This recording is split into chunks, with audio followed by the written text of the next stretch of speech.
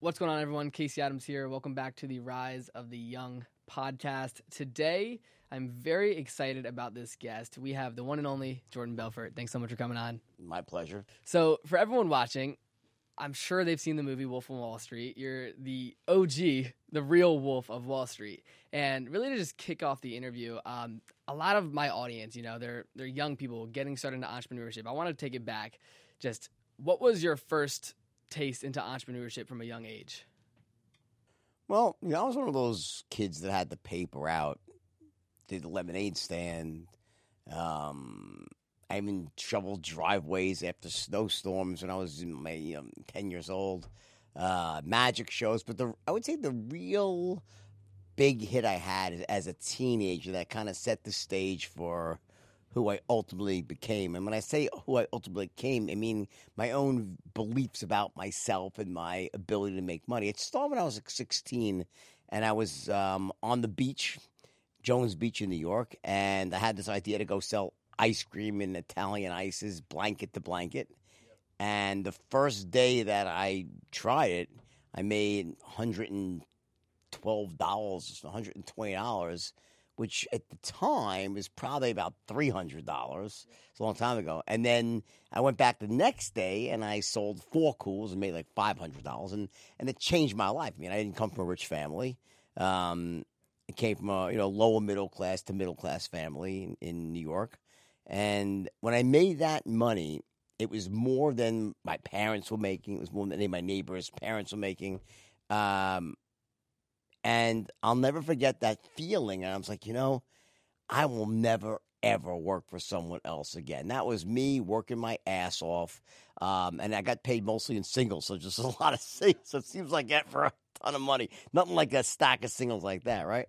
And that was really the first experience I had with going out and buying something and then reselling it at a major profit where I was really, paper out's not really that because it's a job, right?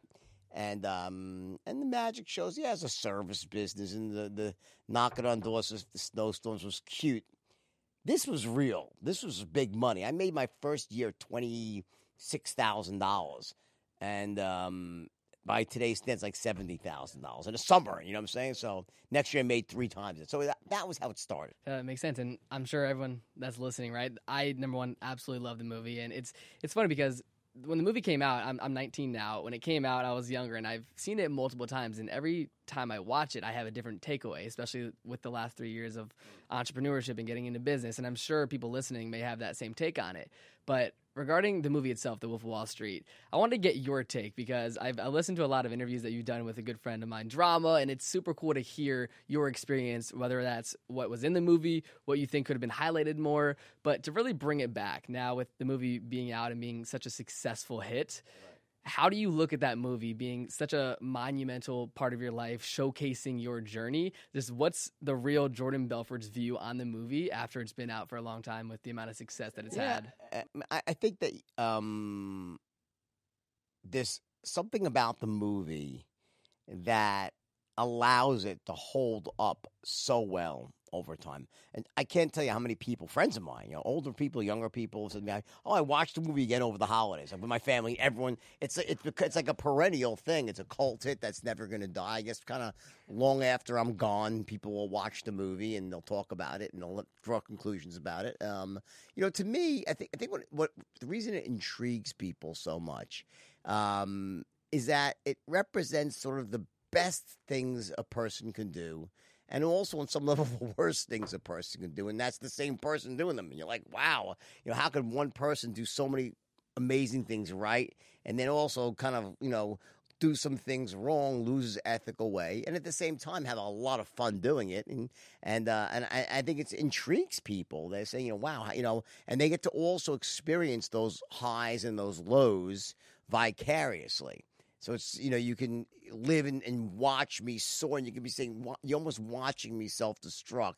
And you're like, what are you doing? Stop. And you're like as a bystander, and you get that thrill without having to go through the self-destruction yourself. So there's a morality tale in there. And there's also, of course, a lot of stuff in there that can be pruned for business and salesmanship, especially salesmanship, right? Of, how I was able to train all these young kids and turn them into, forces to be reckoned with in terms of their ability to influence and persuade, and also, kind of rewrite many of their beliefs about themselves. A lot of them came in thinking that they weren't capable of greatness. They came in being financially disempowered, thinking that money was hard to make. And money's not hard to make. It's easy to get rich. It really is. It's not hard to get rich. And you ask any rich person, they'll tell you, getting rich is not about hard work. Now, don't get me wrong. You have to work your ass off to get rich. But one thing I will tell you is that the hardest you'll ever work is when you're not making money. When you're actually making a lot of money, you barely have to work at all. What happens is all the hard work that goes in while you're lining up the elements of success, and then when you finally start making money, you're like, damn, this is it. I barely have to even lift a finger to make a lot of money. So there's all those things are in the movie, and you get to enjoy them and appreciate them, and then also watch the downfall, the morality side of it as well. I love it. And something that intrigues me, like the first scene of the movie when you're sitting down at that table, the coming into Wall Street, and I want to sort of just take this back to people getting started along their journey, because that was when, that amazing scene with the chest bumping, right? In that moment, in the real world of Jordan Belfort, when you're stepping into Wall Street, like what was your vision back then before stepping to your first job at a broker? Like what was the plan? Because obviously... Well, I'd sold door to door before. I had a company that I'd started. It was meat and seafood, and I built it up to 26 trucks. And the primary way we sold was door to door. We'd knock on people's homes. When I heard about a friend of mine making $1 million a year on Wall Street, I was shocked at the amount he was making. And I said to myself, "Wow, if that idiot can make $1 million, I can make 10." This was my thought, right? But I also heard they were doing it by the phone. That surprised me. I was like, the phone? I mean, I don't understand. People send you money over the phone. It seemed like an unlikely thing that people would do. And but when I walked in that first day and I actually saw it happening, I was shocked. I mean, I couldn't believe that you could call a stranger up and pitch him a stock, and someone who never met you before would send $1 million across the country by wire to someone they never met to buy a stock they barely knew about. And just back then there was no internet, so it wasn't like you could research it. Even they took the broker's word for it. And that, for me, was a very much of a life-changing experience, just walking in and seeing that happen, that people would buy over the phone like that. Ultimately, I became the top salesman at doing that, and I trained people all over the world how to close on the phone and in person. But that was a big shift for me. That was the big one, was that people sell on the phone. Makes total sense. And just looking at the world now, when it comes to, you have this massive brand, and social media is so prevalent in today's world. Looking back then, building a brand, building a company, how has the world changed? And you've seen so much, you've been through so much along your journey. Now moving into 2019, what advice would you give to someone starting a business in today's age? It's a good question. It's it's something very interesting to happen today. So I was I'm just really launching about a year ago. I really embarked on this program to really go after the B2B market, business to business sales, because I have a training program that's so effective, and I sell to a lot of large companies and smaller ones as well, and the results they get with it are just ridiculous. Salespeople soar; they double, triple their closing rate. Right? I never aggressively pursued the B2B market because I didn't have a training that was set up for that. It wasn't on a robust enough platform. So about a year ago, I actually redid that program. Back when you saw me, I used to have all those people, so they were all actually redoing. That's what the 20 people were downstairs all redoing. So your camera girl knows me really for a long time, right? So I had all these people redoing this program, and it was a really expensive proposition, which thank God is now over. But I created this program. And then I never, it's interesting, I never cared, where I ranked on Google with sales training programs or stuff like that, because my brand is so strong that when I walk down the street, I can't go from here to there without being stopped by somebody. Like, right, I saw you at Starbucks. I didn't know who it was you. I was like, oh, just another fan. And then I realized you were interviewing me after. But then as soon as I got outside, someone ran up to me in the street like a second later, right? So it's really interesting to me, the disconnect sometimes, though, about what you see online and what's in the real world. Up until about a year and a half ago, I had almost no social media at all. I was famous in the real world, and I didn't rely on social media or the internet. I just, because I had a movie, which is, a cult hit, right? So everywhere I go, everyone knows the movie, right? But even today, I noticed, I said, wow, when it comes to business sales, I'm not even listed in these directories anywhere. I'm not listed as the top sales training program. It empirically is the top program. It is the book. If you go to the airport, it's number one on the bestsellers. But because I didn't play the game of, hey, let me go into these couple of 4 rating platforms and pay them $200 or shake their hand or agree to give them a picture. So there's a very interesting thing these days. I'm leading up to a very important point, is that how you actually are in the real world doesn't necessarily drive with what people see on the internet. And that could be either good or bad depending on what you do. Now, if you're a young person and you're just getting started, I bet you there's people on that list of top 20 sales trainers that couldn't even shine my shoes. Like they didn't even know the first thing about selling. Like they probably stole my content. They wrote a little bit of a pamphlet, but they knew someone. So if you would Google them, they say, oh, that guy really knows. He's an expert. That's a good thing for that person. I don't know how good it is for the consumers, but I think there's a lot of opportunity for young people right now, because in the olden days, you had to really earn your bones. If you wanted to really be famous, you had to get famous the good old-fashioned way, which is do something extraordinary, get in trouble in some way, and come back. Something had to happen. You had to do something. Now you can act. I've seen people that have that have no sales acumen brand themselves as top sales trainers because they advertise their way and SEO their way into those positions, and it works. So I'm not even saying it's a bad thing. I'm saying it's a fact of life. So I think that's a huge thing right now for people. And if you're young, it gives you this incredible advantage. And let me just say this. I wouldn't say it's an advantage. Let me rephrase that. Not an advantage, but it's an incredible equalizer for you, because you could actually get yourself branded and known without being the real deal. Now, hopefully you'll have enough integrity to close that gap. So if you get yourself to the top of Google and you get yourself known, well, then you should actually hopefully be what you say you are. But if you want to do the work and become the expert too, then I think it's a very exciting time for young people right now, because you can actually go up against people like me who've been doing it for their whole lives and really are the real deal. And if you're really savvy on social media, you can position yourself as an expert.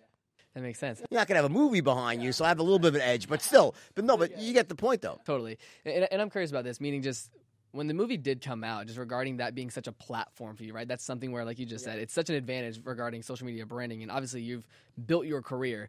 What was the transition to have the movie, right? Working with Leonardo DiCaprio. Like, what was the steps that happened after the massive transition in your life? So this is a very important thing for everyone. Guys, if there's one thing that you take away from this interview, it's got to be this fact right now. The movie did not create any success for me at all. My success created the movie. Let me explain. When I got out of jail, I wrote the book The Wolf of Wall Street. All right? The original draft was like 2,000 pages, edited down to 538 pages, right? And as soon as the book came out, it was bought in a bidding war between Leonardo DiCaprio and Brad Pitt. I sold to Leo, and Scorsese attached to direct. This is 2007. Okay. A screenwriter named Terry Winter, who's a friend of mine, is actually doing the TV series now for The Wolf. This is going to be a TV series this year. Yeah. So Terry Winter adopted my book and turned it into a screenplay and did an amazing job. And the book ended with me going to jail. And the screenplay, hence, ended with me in jail. That's where the movie ended in 2007. The movie was then greenlit by Warner Brothers in 2007. They were preparing to shoot when the writer's strike hit. You're probably too young to remember this. It was a writer's strike in 2007. Everyone put their pens down. Leo and Marty went off to do Shutter Island, which is another movie they made, another good movie they made, right? And The Wolf of Wall Street fell into limbo for a period of 5 years. So there was a 5-year period from that original script was written to when the movie actually went into production and got released in the 6th year, right? So what did I do? Well, I was pretty upset, obviously, because if the movie would have come out, I thought at the time, I'm like, oh my God, this is a big comeback. I got to have this movie, right? So what did I do? Well, I went about living my life and building my business. In about 2008, when the shit hit the fan in the world with the global financial crisis, I decided to go into the speaking business, and ultimately that came into the sales training business. And I started going out there and teaching people around the world how to sell without the movie. And I built a massive business doing sales training and doing seminars before the movie came out. Okay? That's before the movie came out. When Leo finally called me in 2012 and said, hey, we're ready to go, he goes, I'm coming over. When he first met me, I was living in a tiny shack. And when he came over to see him, I was living in a mansion on the ocean. And he's like, what the fuck happened to your life in 5 years? I'm like, oh, well, I teach sales and entrepreneurship around the world. He goes, I don't understand. What do you mean? I showed him some videos of myself on screen teaching it. He's like, oh, my God, wait till Marty sees this. So he shows them to Scorsese, and they're like, whoa, we have to rewrite the whole third act of the movie.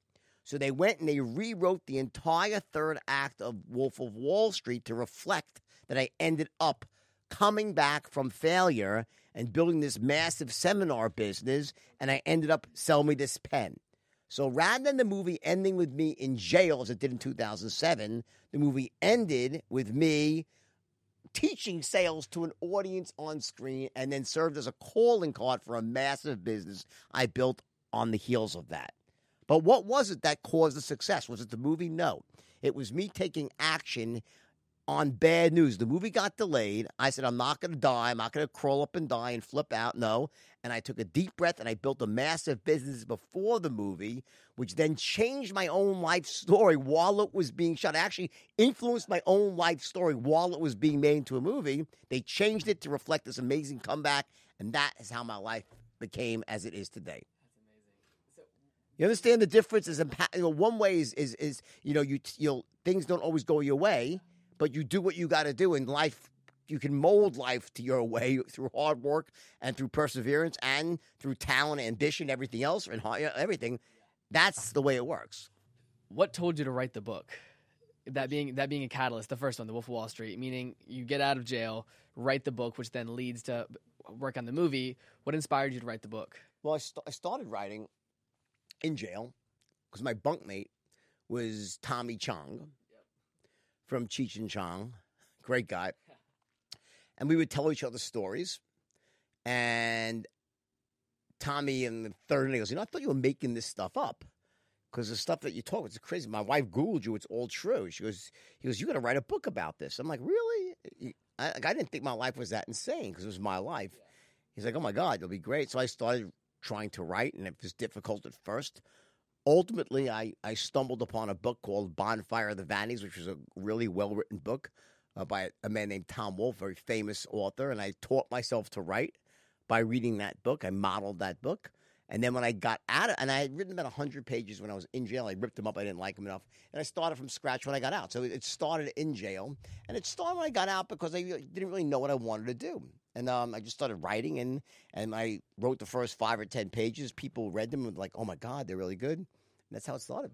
That makes sense. And I'm very curious, like working with someone like Leonardo DiCaprio, I'm sure I've listened to different podcasts, and you've been able to work really closely with him when the movie was being filmed.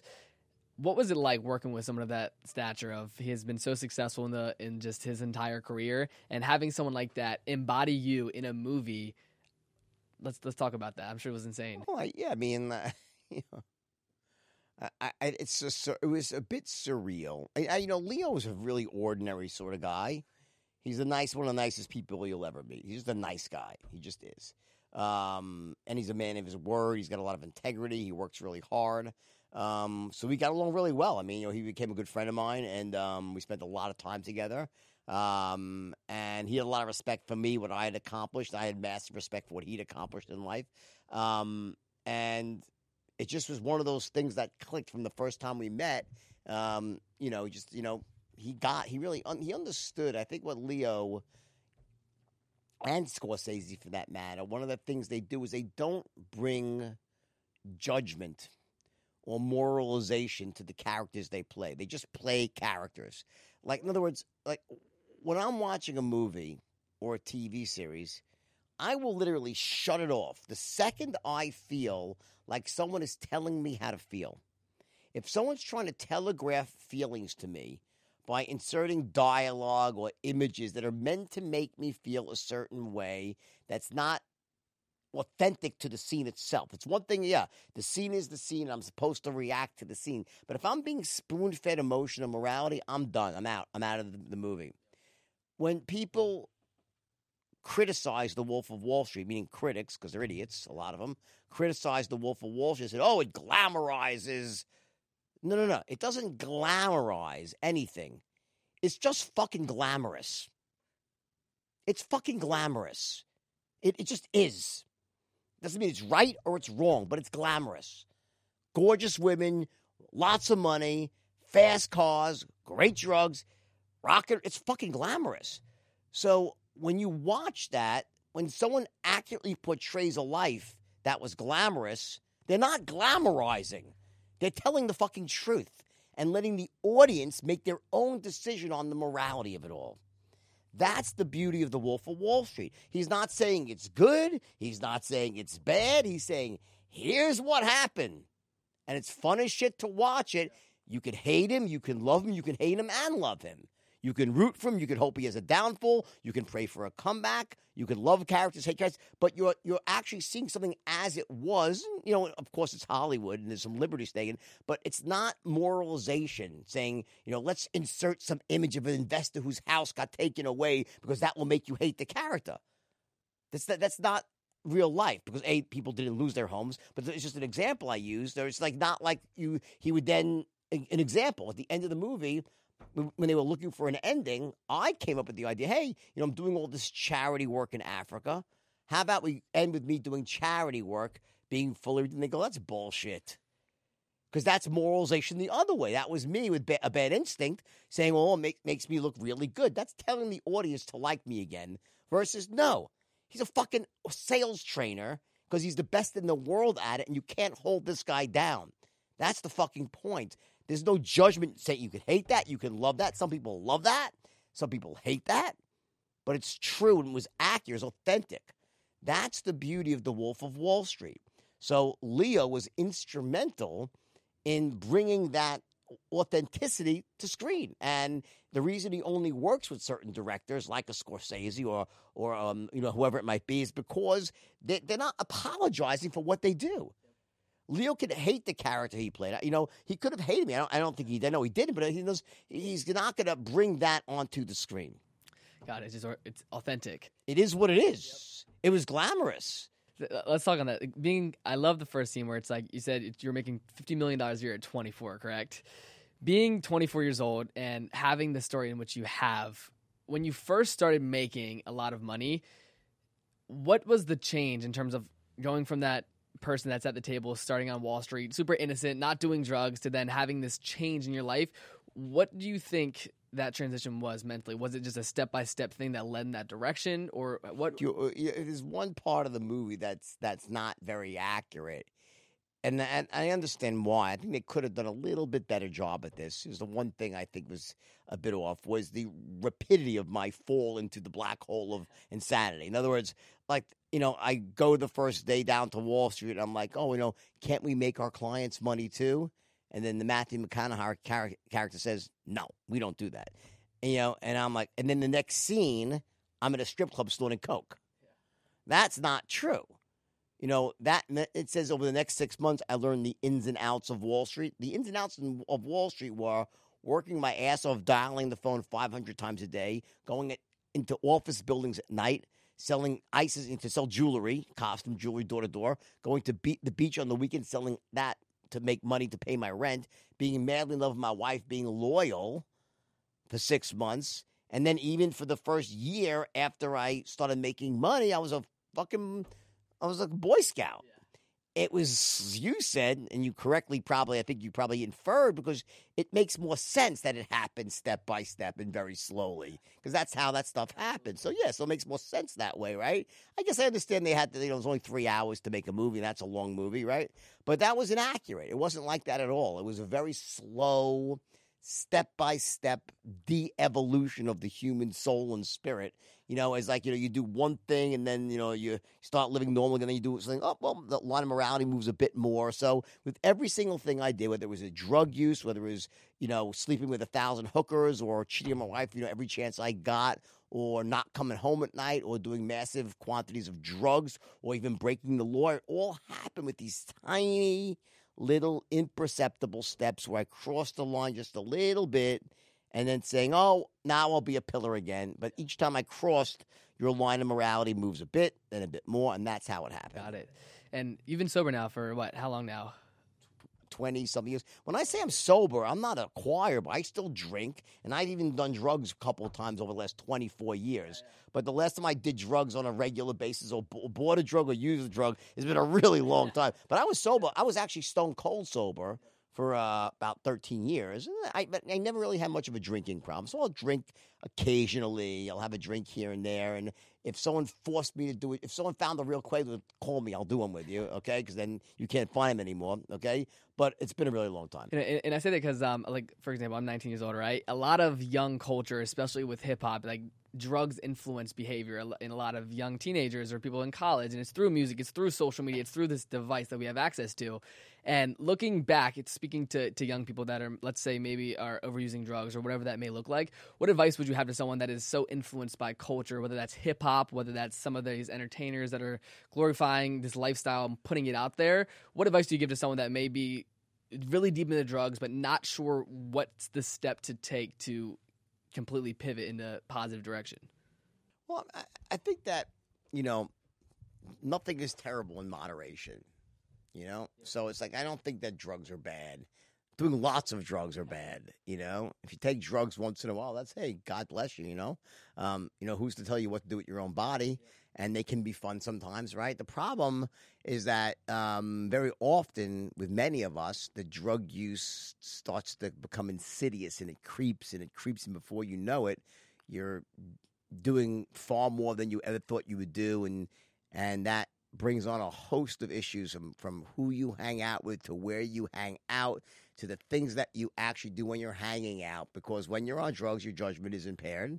That's why people take drugs, right? And but I wouldn't say to someone who's young, don't do drugs. I think it's a stupid, disingenuous thing to say, and people will just shut you out. Here's what I would say.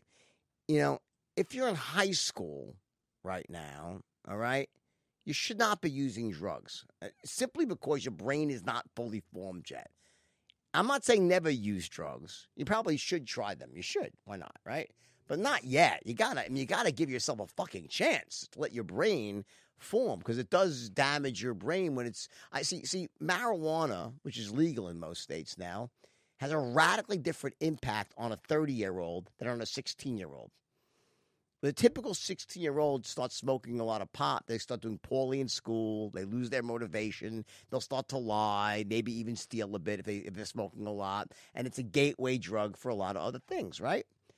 I know 30-year-olds that smoke no negative impact on their life. They're just productive citizens running huge companies, and they smoke and they love it. It's great. That's it. It's very different. So it impacts people at different ages. When you're over like 23 or 4, your brain is formed as an adult male. I think women were a couple of years earlier.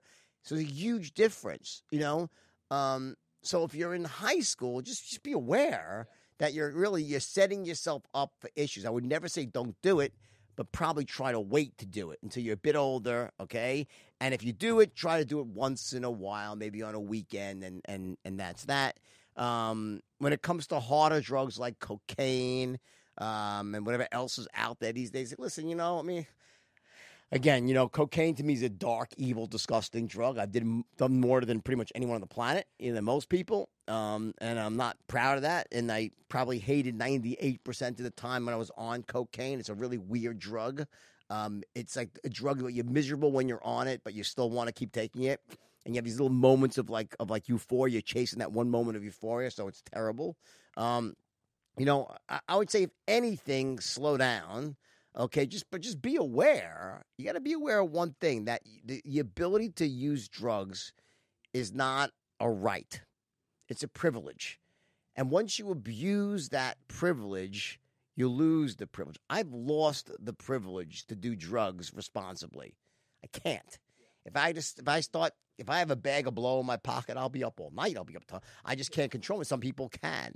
So just be very careful with it, and if you can, just try to delay until you're a little bit older.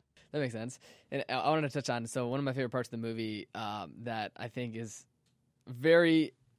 it changes the scene in terms of the yacht, right? You're going in the yacht, and you're going across the ocean, and it ends up sinking. Number one, is that a true story? You sunk your yacht? It's true, but not like the movie said. What was that scene like in the real world? Much worse. Sinking the yacht. Like tell us about that, because I when I first saw the movie, I was like, "There's no way." Obviously, the waves were what they looked like. Worse than that. What was that scene like in the real world? In reality, it took about 12 hours for it. We were in the boat for 12 hours while it was sinking. It just kept going worse and worse. And how much is a boat of that size? Like, how much is a boat worth? Today's dollars? Yeah. Probably $20 million. So, as someone that has that boat, what are you thinking as it's sinking? Thank fucking God it's sinking. Because it was insured by the Lloyd's of London. Okay. I hated that fucking boat, And the best part is that, normally when a boat sinks like that, the insurance company's like, wait a second, we have to investigate because this is obviously an insurance job. The guy sunk his own boat. It caught fire. We're not going to pay this guy so quickly. With my boat, the next day, the insurance adjuster comes to, I was in Sardinia, he shows up, the guy. He goes, normally when a boat like this sinks this big, we do a big investigation, and we always know there's some fraud. He goes, but in your case, no one would be stupid enough to take their whole family on the boat and fucking sink the boat. He goes, so we're going to pay you. Don't ever ask us for insurance again. And he wrote me, I got a check for the full boat and the chopper. They just paid me because they knew it was so crazy. Like normally it's always like, it's like an inside job and the owner's so, I was on the boat. They're like, no one would fucking do this. So it was actually a freak thing that happened. It was just a freak storm that popped up. And a lot of people, I think 18 people died that week. Yeah, it was a pretty serious thing. And I don't know if they died for flooding on the coast or in the water, but I remember 18 people died from this storm. And, it was much more intense than it was very much. I was a little sad with the movie part of and I understand it's an expensive thing to do visually. Yeah. I think probably cheaper now, 5 years later, with the graphics and stuff to do it. But it was a much more long, protracted event that took place almost I think it was like almost 18 hours till we were finally rescued, and it was just so crazy. But it's a banner scene in the movie, and it's funny as shit. And it's true that as the boat was sinking, I sent my friend down to get the Quaaludes, because I said I cannot die sober in a foreign country. That's insane. So, looking at the movie, what is one of your favorite parts if you had to pick one? I mean, the favorite parts for me are the parts that where I'm up on, the speeches. Those speeches were directly from the book. Like Terry Winter, I'll give Terry so much credit because, a lot of writers have ego. And Terry Winter, who's a screenwriter who adapted my book, he had literally no ego. Like, he was like, I love this stuff, and I'm just going to take your book, I'm going to put it into a script, and I'm not going to rewrite it. And so the stuff, like, where I'm up giving this speech on Steve Madden, the first pitch I gave, those are probably my favorite. Of course, the car crash scene with the Quaaludes where I don't remember getting into the accident. Yeah, and it runs back. Phenomenal. That's true. It's exactly what happened. And the way Marty did that is like, and it's actually very, I wrote it very similar in the book. Like that, where I tell the story and then I retell the story again the way it really happened. Like because I really to this day, I don't remember hitting any cars. I could pass a lie detector test, I'm sure, and that because I don't remember having an accident. And it was pretty intense when I found out that I racked up all those cars. Was it like the movie where it's like you walk outside and you see it, you're like, holy shit, that's what happened regarding the car and how it's crashed? Yeah. I was just completely astounded, shocked. When I saw that, I was like, who stole my car? I was like, I couldn't quite make sense of the whole thing. How has being a father changed your life just throughout your journey? Well, for many, many years, my kids were the reason why I was coming back. When I hit bottom with jail and everything, my kids were that sort of that shining light that, I'm going to come back and show my kids that their dad can be a winner again, and I'll provide for them. And that was a very important part of my life. And And then also, I think, my kids throughout my life really grounded me, and it was certainly a reason to get sober in the beginning when my kids were just getting to that age where if I had kept doing drugs, it would have been very damaging to them.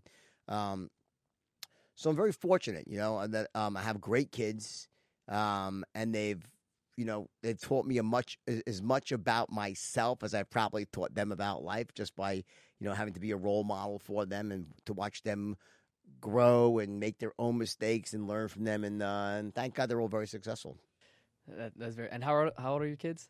I have 3 altogether: 26, 24, 23. Okay, so I'm younger than all of them. So I'm curious regarding just going to prison. What was your biggest takeaway? Just stepping out back into the world. What's been your biggest takeaway from going to prison, coming out, and redefining your career, redefining your life? Well, on the positive side, I think. Wait, this passes 1 second.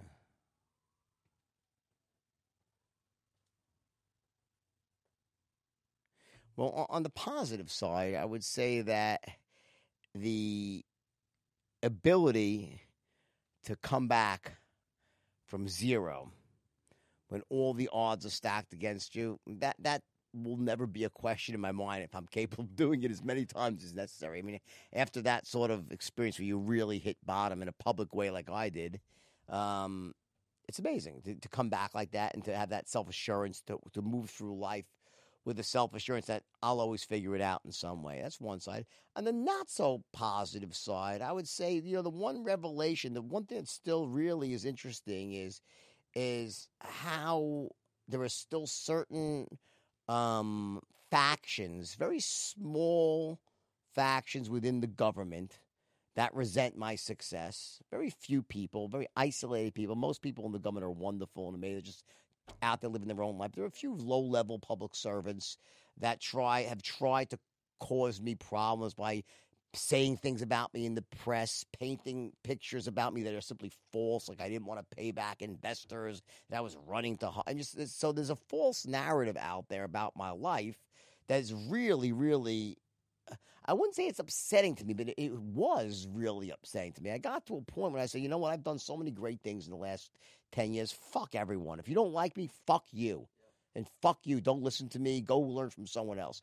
I got to that point where I said, because I'd done so many great things, I'd helped so many people. So when an article would come out in the paper that was negative, I started just laughing at it, and saying, you know what, screw you. If that's how you are, then shame on you and good luck trying to live your life because you're probably a miserable fuck, right? But it wasn't always like that. It really hurt me in the beginning. It did. It hurt me when I'd read, and this is really interesting because, you probably have it yourself. There's a lot of haters. People must hate you.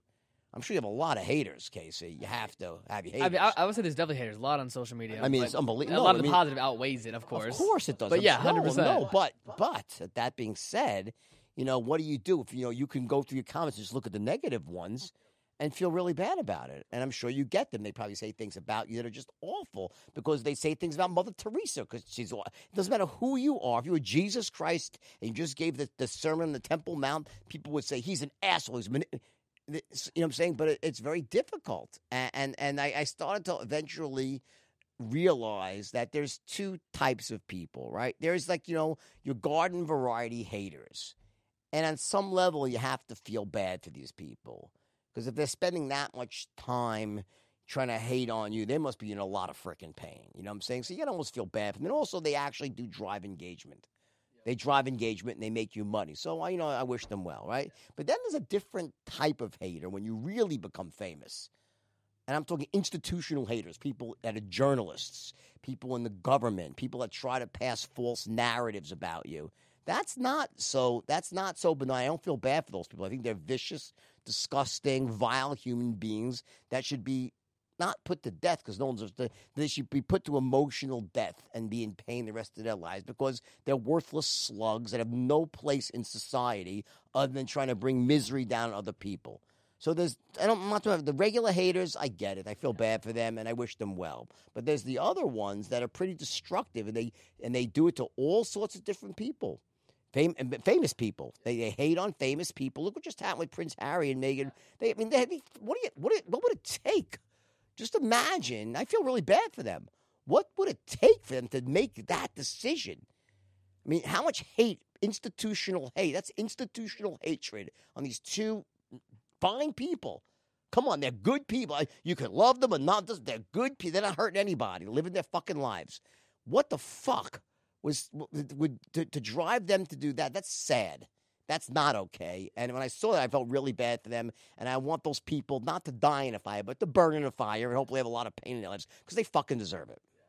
One of the things that, speaking of haters or someone that was on the negative side of things, so you did an interview with the FBI agent that took you to prison. Loved that interview. He's the best, that guy. And the way you guys spoke in that conversation, it was like you guys are friends now, right? And yeah. It was super cool. It was just, even from my perspective of, seeing the movie and following you on social media to then having that sit down. This is what I want to say. The government, 99% of the government's unbelievable. Yeah.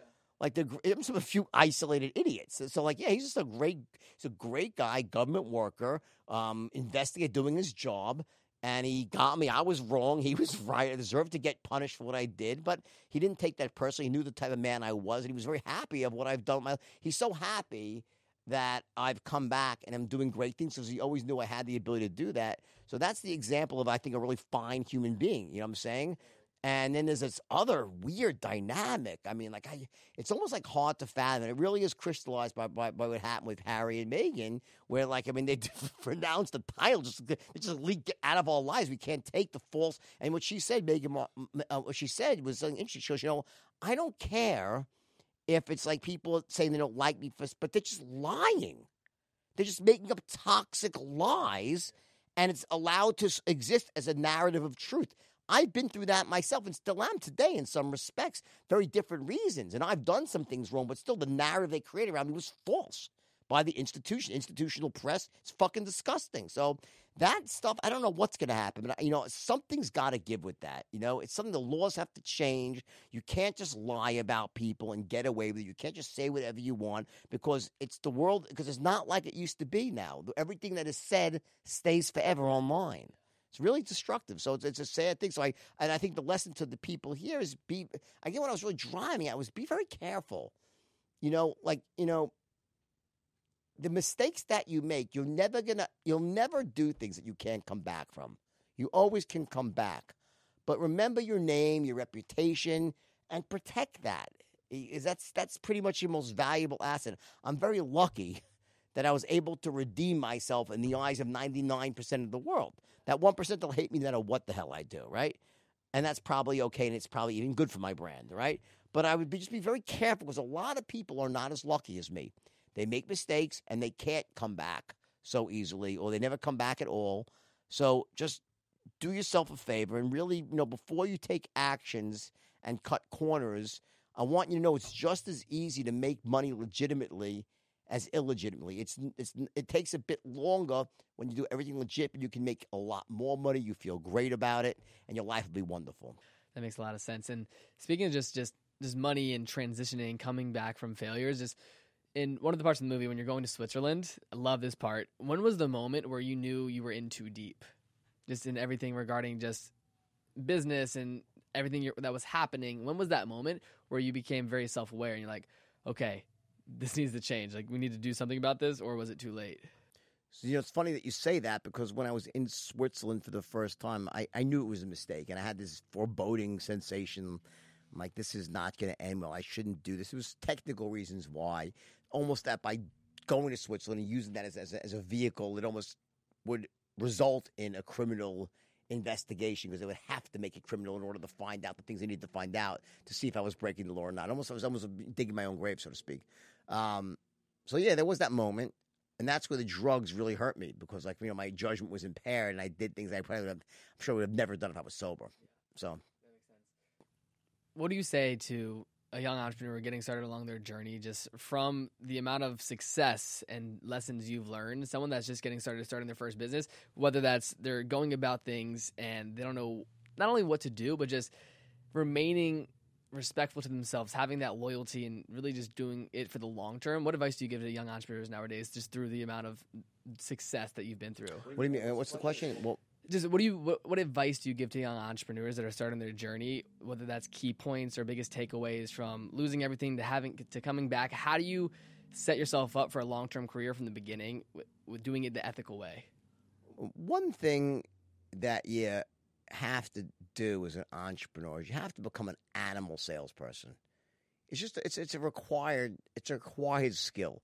You have to be able to sell and close, because without that ability, you can't attract great employees, you can't raise capital, you can't negotiate with people you have to negotiate with. You have to be able to get your point across to people in a really powerful way that connects with them and gets them to agree with you. Number one is you have to master the art of persuasion. And that's what I teach people. I teach people to become animal closers using a system called the straight line. That's one thing for sure. The second thing I would say is that you also, as part of that, you have to surround yourself with people that possess the skill sets that you don't naturally have. You know, you're never going to be a one-person army on your road to success. There's going to be other people that are instrumental in helping you get there. So look to surround yourself with people who possess skills and natural abilities that you might not have or that you struggle with. That's the second thing. Third thing is, do not surround yourself with yes people, yes men, yes women. That's the biggest mistake you can make, is people that are scared to tell you the way things are. And I hate when that happens. I still have it today because I'm famous, or sometimes people will not shoot me straight, and I got to know. And I'll find something out in my own business, like, why didn't you tell me? I didn't want to upset you. What do you mean? I'm upset now because I didn't know. I would have changed, right? So that's another thing, is make sure you don't surround yourself with yes people. And the biggest one of all is that test your ideas. Don't, you gotta, before you commit full capital, full everything, still blowing out, growing overhead, test your ideas and beware of false positives. There's a lot of false positives out there, because, there's a very big difference between getting a positive test and then a positive scaling test. Some things work small and they won't scale. In order to have a real business, it's got to scale. So be careful that you've already tested it for scaling purposes, not just that, will people buy what I have? Can I scale that, right? And then one bonus tip here is, learn to delay your gratification. Don't think you have to make everything overnight. Good things take time. Delay your gratification. If you do that, I promise you'll end up okay. That makes sense. So the podcast, I know, absolutely love your show. What inspired you to start a podcast and sitting down with different quality people? For me, a podcast was something I thought I should do it for many years. I never wanted to do it because I didn't want to deal with getting all the guests and stuff. It's a pain in the ass. And the problem I have a lot, I think, with my guests is that they're not as interesting as me. Seriously, I'm being dead serious, guys. I'm not being conceited. It's the truth. It's very hard to find exciting guests all the time. In fact, this year I'm going to do, I had a guy named Lewis Howes on my podcast, great guy, very smart. And he's like, dude, I really think you're missing the boat on your podcast. I think it should just be you. Just you talking. Yeah. And then have once in a while a guest on. I totally. And I was like, really? I'm like, well, I'm going to try that after this. I'm just going to. So I was thinking a lot of things. I was thinking about having people come and interview me in my own podcast. Like, let other people like that really want. People interested want to talk to me and have a company. I'm the one they interview, because I think people want to hear what I have to say. And not just me. There's a lot of other really smart people. But the problem with the podcast space is that there's so many podcasts now. It's almost become a bad joke. Hey, you want to come on my podcast? It's like a bad joke at this point, right? You got to me because of Dan Fleischman. He's a good friend of mine, right? So you were able to get to me. And I think you did me a favor also by getting TikTok, something like that, right? So you did a favor for someone and you get reciprocity, right? But it is difficult to get really high-quality guests, even for me, and I'm famous, to get people on there again and again who not only have interesting stories to tell, but are also good at telling them. that's what you. So this year I'm gonna really balance my podcast out with a lot more solo episodes, where I'm just either talking about life, talking about current events, talking about making money, and then seeing what what the audience likes most, and then really direct it towards that, and then have other guests on as well. That makes sense. Just regarding the movie, real quick, I have a couple more questions. Is there any story that wasn't in the movie that you'd be willing to share that maybe didn't make the cut, or that you wanted to add in there, but there wasn't enough room because the movie's so long? Or is there any moments? There's just so many. I mean, the big one I won't go through is one that my bachelor party was just too depraved, And then there was there was a lot of political stuff going on with senators and vice presidents and stuff like that. That was edited out of the book even because it was just too controversial. So there's some stuff with politicians, corrupt politicians and judges. But, overall, I think the movie was a really great balance between life and business. Like, it wasn't a Wall Street movie. It was about a life that happened to unfold on Wall Street or in Long Island of Wall Street or in the stock market. So that's pretty much the story. Okay. That makes sense. So a couple more things. Just nowadays, looking throughout your journey and looking back, moving forward, just with everything you're doing in sales, with the podcast, who would be someone that you'd love in terms of ideal interview, a conversation that you want to learn more about their life? Or who do you think should have a movie about their life that currently does not yet? Well, they're very different. I mean, like, for instance, someone I'd love to learn about would be Warren Buffett, but I'd probably be a really boring fucking life on a movie. Yeah. Because he's such a great guy. Like what Leo said to me, I said, "Hey, let's do let's include more of my new life." He goes, "No one cares about you." He goes, "Your old life's more exciting. Yeah, no one wants to hear that you're doing everything right. It's not quite as exciting, right?" So like, Warren Buffett would be someone I'd love to speak to about business and learning and strategy, right? In terms of someone whose life I'd love to see on the silver screen, interesting. I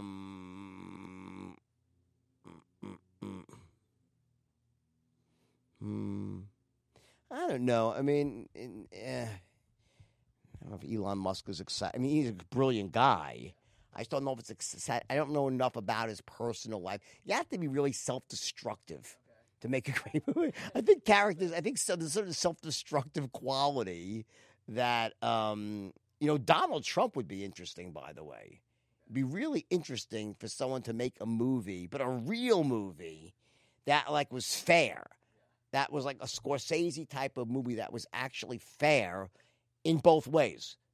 Because there's things you could love about Donald Trump and things you could hate about Donald Trump. But if you did a movie on Donald Trump, you'd have to make it fair and not moralizing that he's a bad or good person. You get it? If someone could do a life of Donald Trump, that would be pretty. I'm talking a fucking movie. That could be pretty interesting. Interesting. And speaking of Donald Trump, the way he uses social media, how do you look at that in terms of how he's running a country? Fucking brilliant. It's brilliant. I mean, it's brilliant. I thought he was crazy. Okay. With the 2020 election coming up, with what just happened in Iran, like, current event-wise, how are you looking at the scope of the U.S., the economy, just moving into 2020 election year? That's a very complex question, and, Iran and economy, they're different. Iran's a blip. I mean, that's one issue that's not going to make or break an election. The economy will.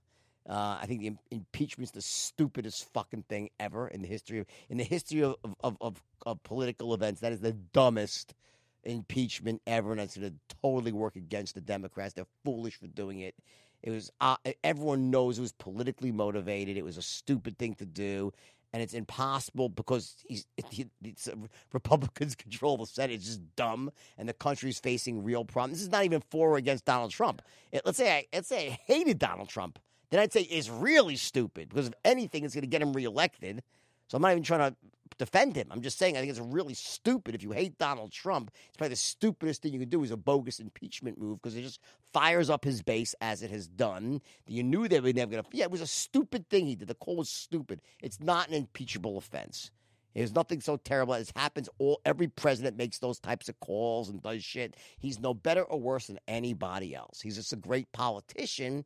And I think it was very foolish. So to me, the things that are going to really matter in the election more than anything else is going to be the economy. And also, by the way, is, the ethnic vote, the black vote, the Hispanic vote is really important right now, And I think if you look at things like black unemployment is very low right now. The thing is, it's hard to really say what's true anymore in the world because if you look at Fox News and CNN, you're like, am I in the same country? It's like there's two different countries here. The schism is so vast. So, you have all these people, these diehard conservative Republicans who no matter what, they're just always going to vote Republican no matter what. Then on the other side, you have all those people that, are going to vote liberal or Democrat no matter what, right? So what you have here at the end of the day, it really comes down to a very small sliver of people who are like these sort of like, these centrist liberal, centrist people that are, not liberals and not considered. They're just, they might be affiliated to one party. They can swing either way. Those are not that many people. So it's really about like someone like Obama was a fucking salesman.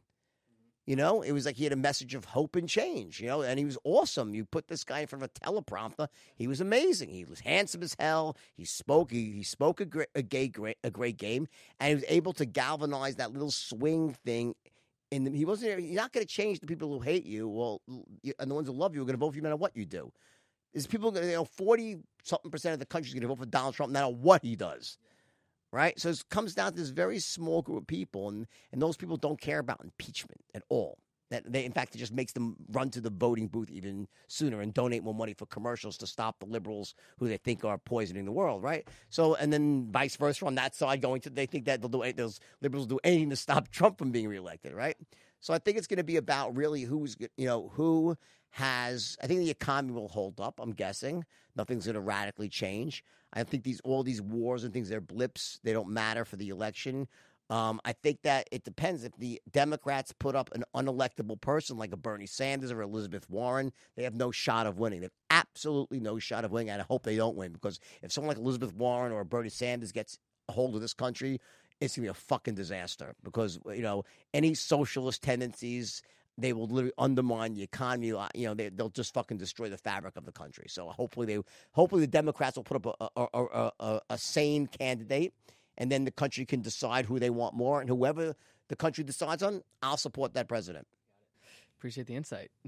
So last thing before we wrap up, number one of the parts of the movies that I want to touch on before we end here is just, you bring up the word Quaaludes a lot, and for those who may not know, there was that moment talking about the lemons in that scene where you're like, get off the phone, and he's choking, and that whole scene is very iconic.